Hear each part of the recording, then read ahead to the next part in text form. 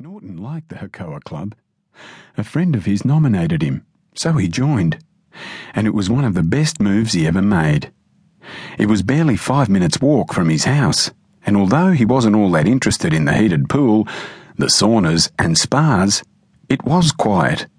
The beer was cold, and being a good-toothed man, Les didn't mind the food, especially the veal baconi, the potato latkes, and the banks of crisp, fresh salads as much as you want at the right price.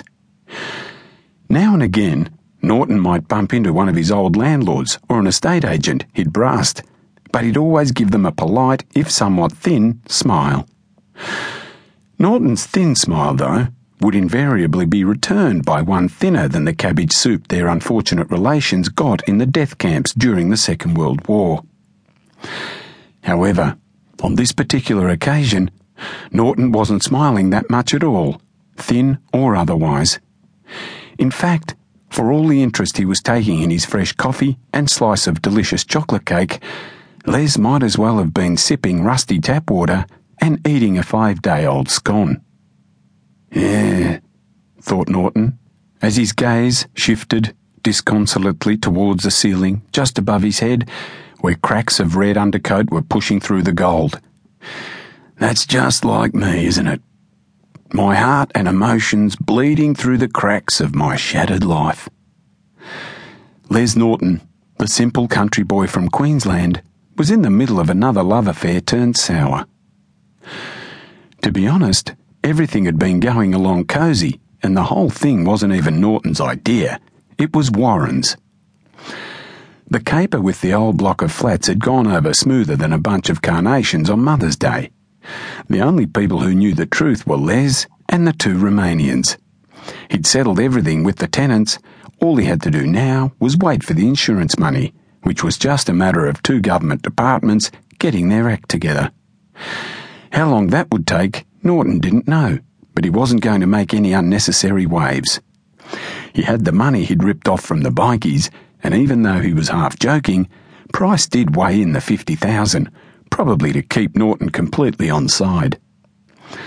Oddly enough, despite being completely oblivious to what had happened, Price seemed to have found a new respect for his trusted employee and friend. Even if at times he would wish Norton to the shithouse, especially if Les took a turn working some nights and would remark to Price when they were leaving the club, always in front of Price's friends, "You know what this place needs, Price? A few nice paintings. Give it a bit of class." And always one of Price's friends would agree, and Les would add, "Now that you've got a bit of time, you should have a look around. You never know. You might pick a couple up at the right price, Price." And the silvery-haired casino owner would just blink at Norton impassively, till Les walked him to his car.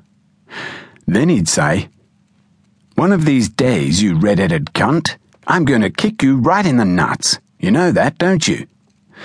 So everything was moving along splendidly. Norton had money, a night or 2 at the club just to keep his hand in, and plenty of time to train and just do his thing.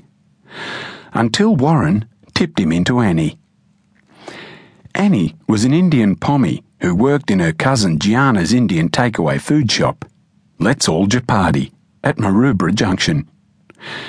Annie was about 22 and no oil painting, though she had a whippy sort of body and nice legs plus a fair sense of humour. The Indian girl with an accent straight out of Minder got Les in at first. Warren had been having an affair with Gianna, who lived with her boyfriend, an electrical contractor who worked about 90 hours a week and was always too tired to go out. Gianna didn't mind doing a bit of porking on the side, and Warren wasn't adverse to porking someone's wife or girlfriend behind their spouse's back, if it was offered to him. But the only way Gianna could get out was with Annie in tow as chaperone. So it always had to be a foursome, which was where Les came in. Gianna was the better sort of the 2, a hot body, dark, sexy eyes, and matching long dark hair. And Warren was getting a bit keen, sneaking her back to the house at every opportunity, with or without Annie. But for the life of him, Norton couldn't seem to get keen on Annie. She was a good